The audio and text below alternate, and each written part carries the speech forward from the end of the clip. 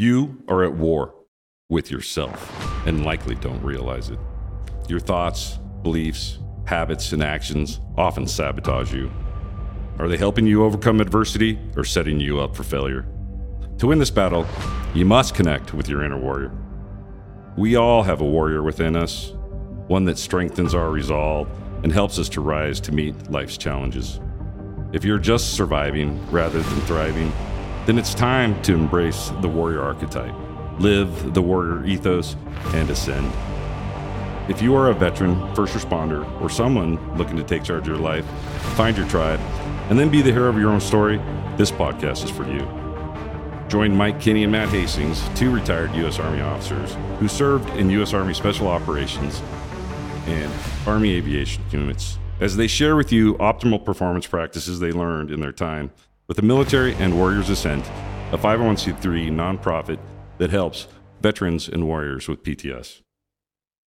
Well, hello, everyone. Welcome to the Warriors Ascent podcast with your hosts, Mike and Matt. And the topic for today is healing and tending the mind. So we feel this to be absolutely integral to, I'll say, mental health and well-being, healing for that matter, but then also high performance as well.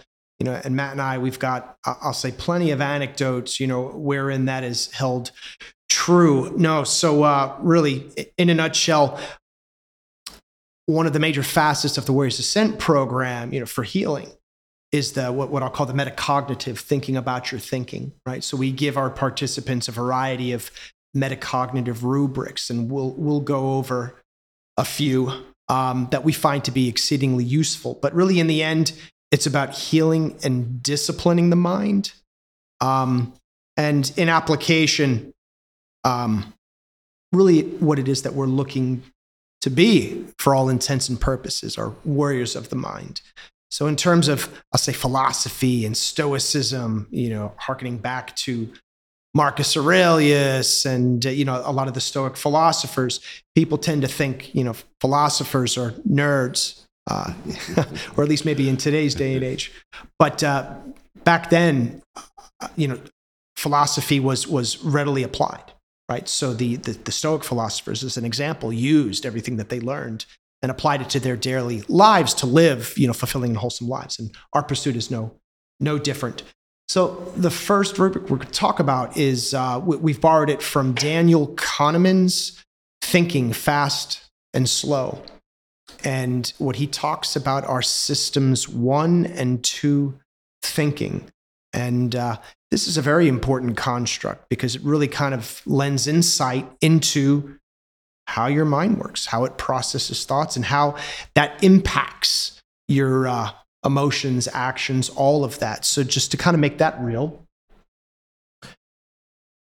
System 1 and System 2 thinking. So System 1 is really intuitive, fast, automatic, effortless, emotional, and efficient. So really, in essence, what you're talking about there are habits, routines, learned patterns of behavior that you've experienced and learned throughout your entire life, you know, to include childhood and even up through adulthood. So these are things that happen automatically, the thoughts, you know, or the habits that you don't have to think about. And, you know, I'll defer to Matt shortly about, you know, some of his military anecdotes that I think will hit that concept home. But System 2, on the other hand, are your logic and reasoning, right? So that's slow, conscious, deliberate, effortful, logical, and explicit. So think in terms of mathematical computation. It's onerous, very, I'll say, energy intensive. Everyone rolls their eyes when it's like, solve this problem. And you're left like, oh my God, this is going to take so much energy and work. I'd rather just guess at an answer. Well, you know, there's a reason for that because it is very effortful. So it's been said that System 2 is lazy System 2. It more often than not wants to defer to System 1 because it's intuitive. It's a snapshot. It's relatively easy. But there are instances where that serves you well. And, you know, Matt and I both have examples in the military where our System 1 is taken over and I'll say averted near disaster. But there are also instances where system one fails you. Those learned patterns of behavior, they don't serve you well. Those are habits and practices not learned properly, and they're resulting in, I'll say, suboptimal patterns of behavior. So that's the framework, the abstract logical framework. I'd ask Matt to make it real with some military anecdotes, if you would. I mean, some of the things for the system one discussion is the Army was incredibly good, especially Army aviation, in making us do repetition. And it was, at first, you're like, why do we have to memorize so much stuff?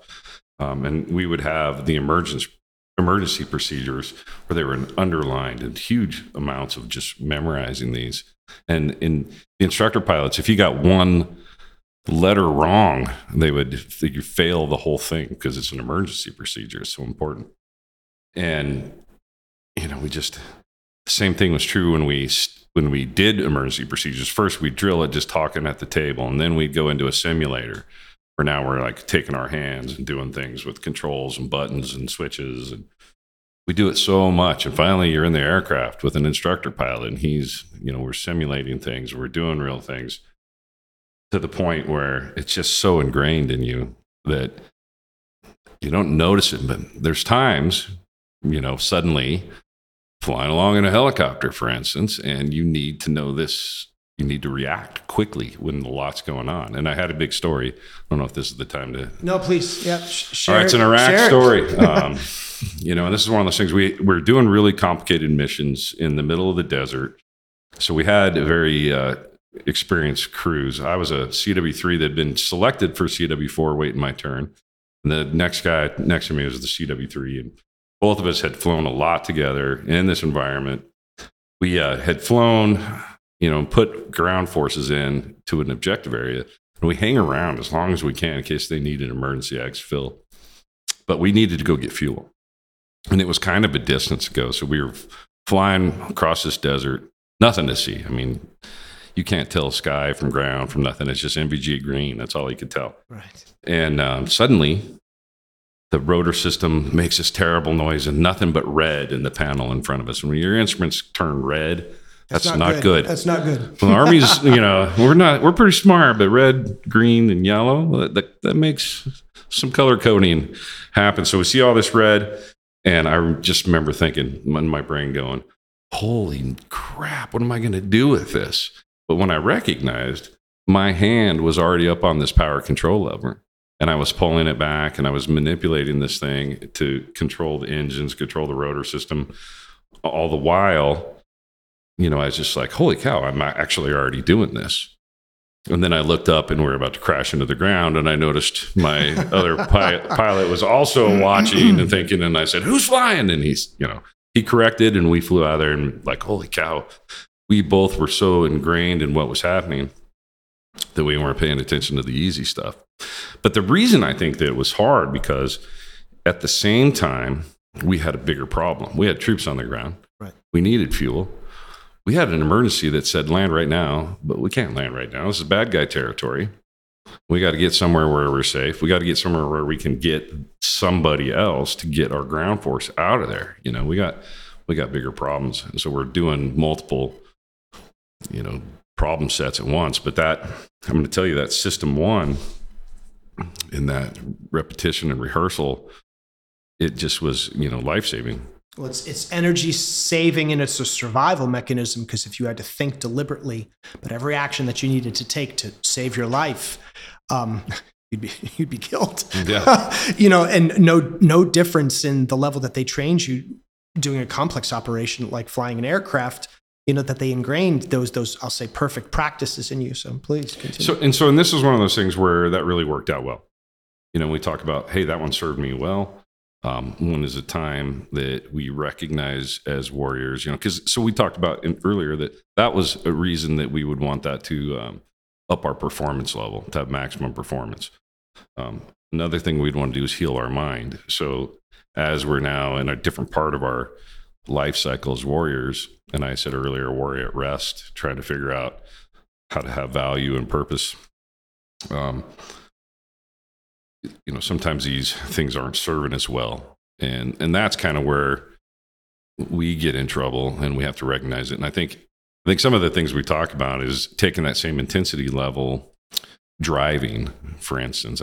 I know I still struggle with this. I know I still see, nobody pays attention to the rules. Nobody's following the laws and the procedures. And as a guy who goes, we used to go through annual check rides, we call them, evaluations, to see if we're still doing it right, if we still know our rules, we're following them properly.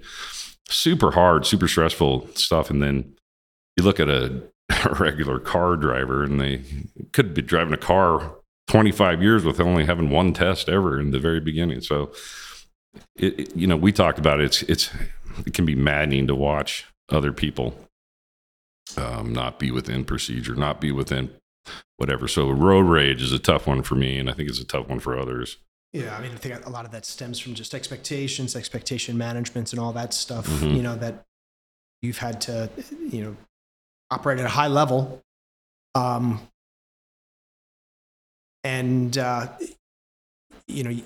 The units that you've been in, you've had that expectation of other people. But to that point, you talked about, when we discussed before, the instructor pilots, making sure, whether when you were one, and then when you were being instructed, that they took great pains to make sure that you did everything correctly.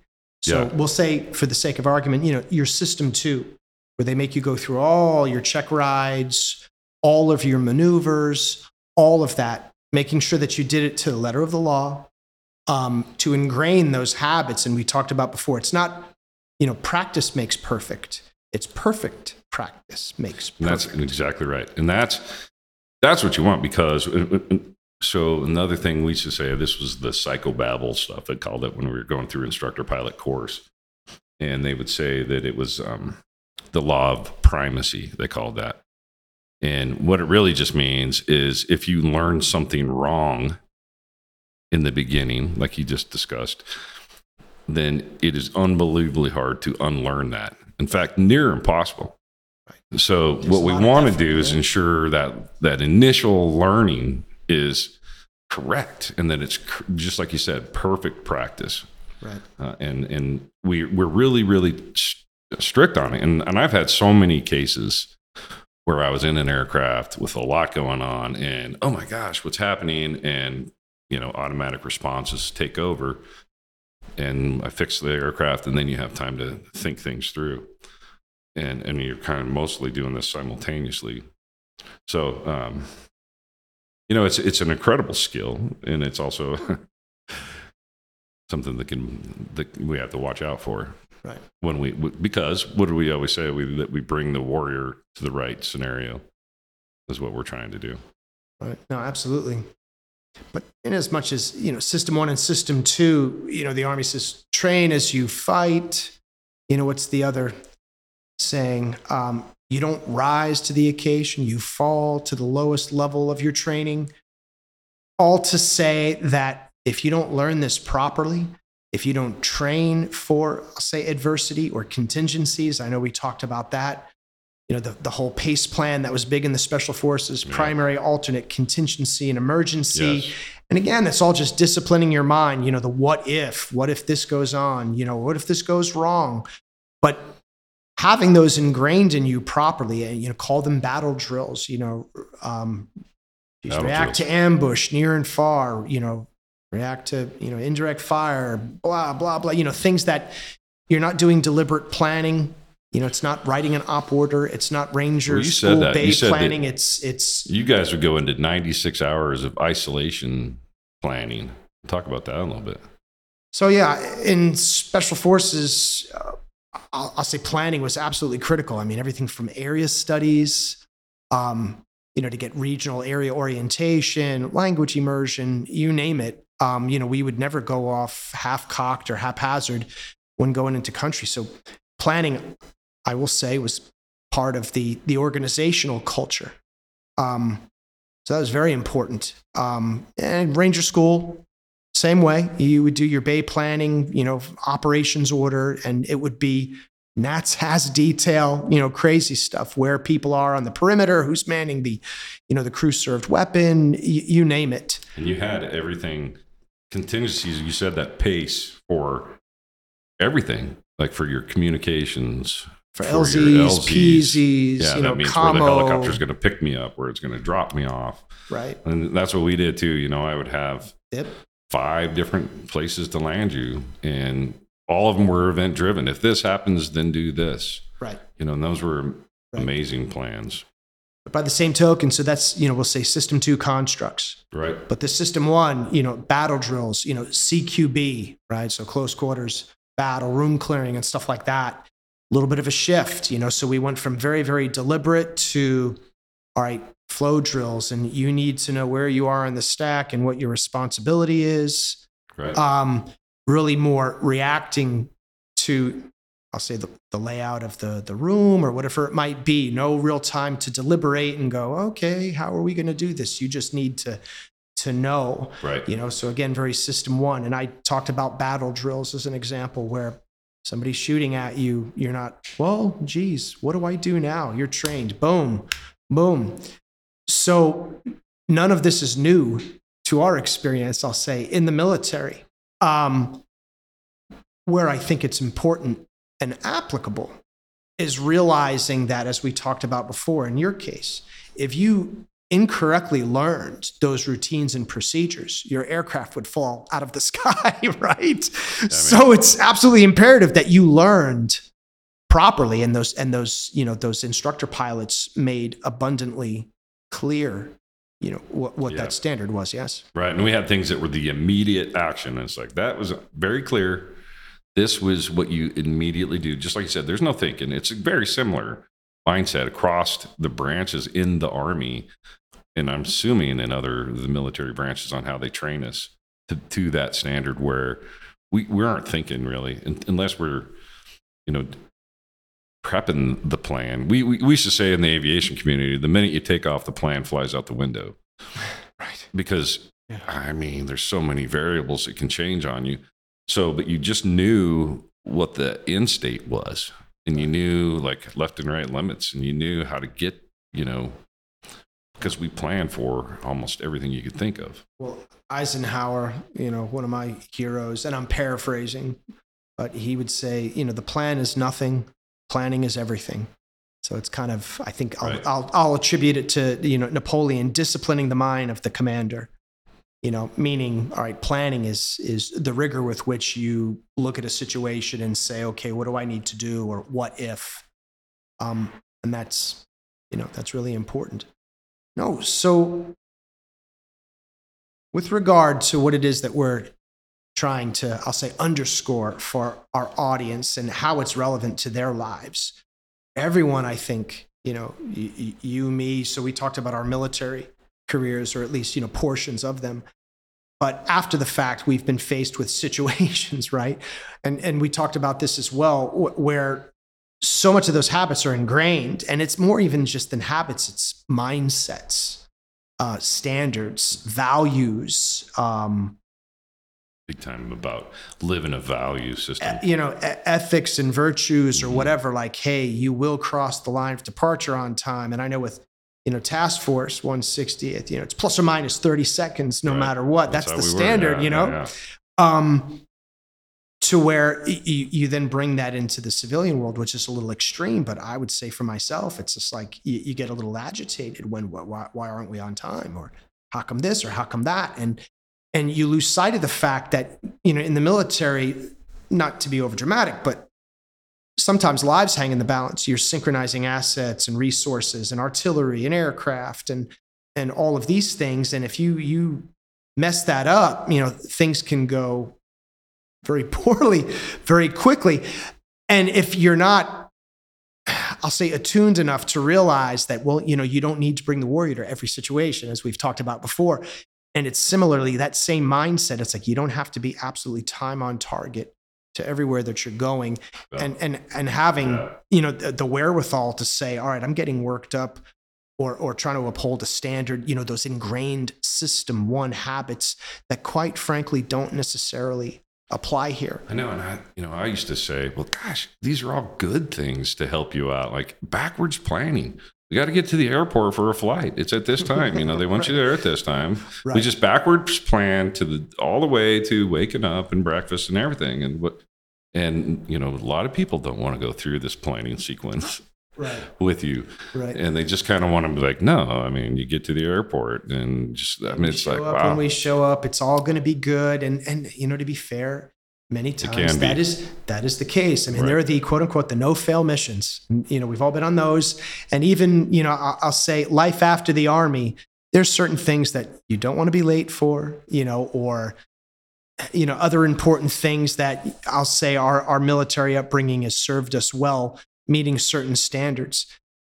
But again, having the wherewithal to say, okay, am I getting worked up over something that really is, I'll say, inconsequential or not that big of a deal? Right. Or am I trying to uphold a standard that really, quite frankly, does not apply here? And it's causing me a lot of friction, both internal angst where I'm getting really worked up, or even friction with friends and family and coworkers where they're like, why is it that this guy is so hard to work with? Or, oh my God, he's just really strict, or whatever it might be. Well, then I had written down a trigger. Let's say something zapped you a little bit. Like we were saying, well, if you're driving along the highway and you see a pile of trash and you're the only person in the car, that suddenly, it's not a bomb, a roadside bomb, but for some reason, here comes like this little bit of adrenaline, and you're just trying to, I don't know, maybe you just see it.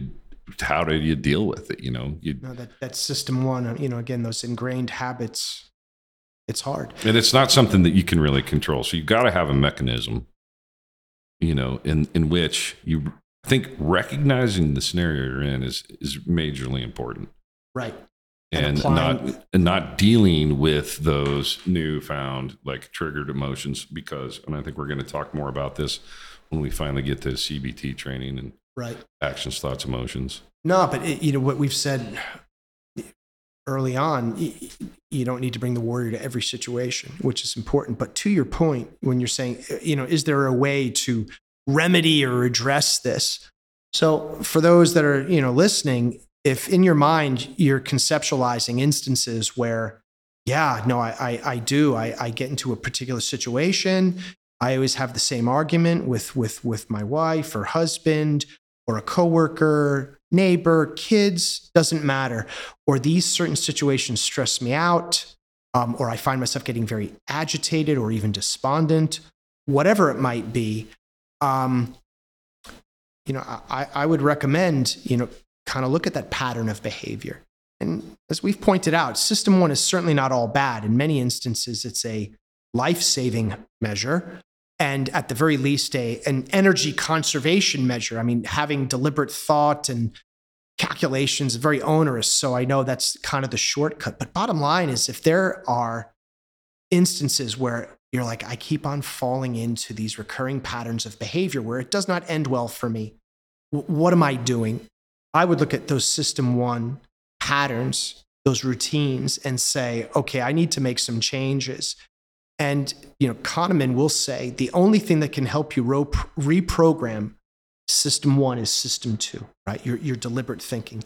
And there are a few techniques that we teach at Warriors Ascent to do that.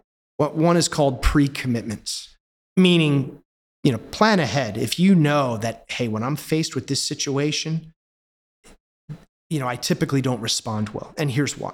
Or certain people trigger me. We've all run into those types of people. You're like, whenever I have a discussion with this dude or dudette, I just want to strangle them, and you realize it's not going to be fruitful. What can you do? What are the alternate thoughts? Or how can you plan ahead with contingencies, as we've talked about before, to say, when that happens, I'm going to do this. And there's related to that something they call if-then implementation intention. So that for the computer programmers out there, little Boolean logic, right? If-then, right? If I'm faced with said situation or person or scenario, whatever it might be, then this is what I'm going to do. Call it an alternate thought, an alternate action, an alternate course of action. because now you're planning ahead. And in dialectical behavior therapy, they call that coping ahead, realizing that, hey, let me plan ahead, let me be prepared, and let me have some mechanisms or contingencies in place such that I can anticipate that, recruit my system to deliberate thinking, to take control of my system one in those situations where really, quite frankly, system one is not serving me. So that would be, the big takeaway, for today, for this lesson. If you're a military planner and you are like me, used to offering 3 courses of action or having 3 different landing zones and having 5 different options of, frequencies for communication if we need to, like this is a great way to do this. Already think contingency levels, these are the things that could happen. Here's what I'm going to do. Probably going to happen. So I expect that to happen. Expectation management. And I can walk into a scenario and basically go, yep, Karen over there did make me mad. And, I don't know what you call a male Karen. Kevin. I think it's Kevin. It's Karen and Kevin. Yeah, Kevin, and the HOA over there can really get to me, but I'm just going to laugh through it today, or whatever it is. So you just pre-plan. I really like that as pre-commitments, cope ahead. Absolutely. As I'm trying to take myself off of military things, and it still is a really good way to offer up different contingencies in your brain. I like it. It works for me. Oh, perfect, man. So we'll cover, the cognitive behavioral triangle, which is another useful construct in another podcast episode. So hope this was useful. It was fun. Yeah. Appreciate you, brother. Yeah, man. Hi, Matt Hastings here, sending a thank you for watching this episode of the Warriors Ascent podcast.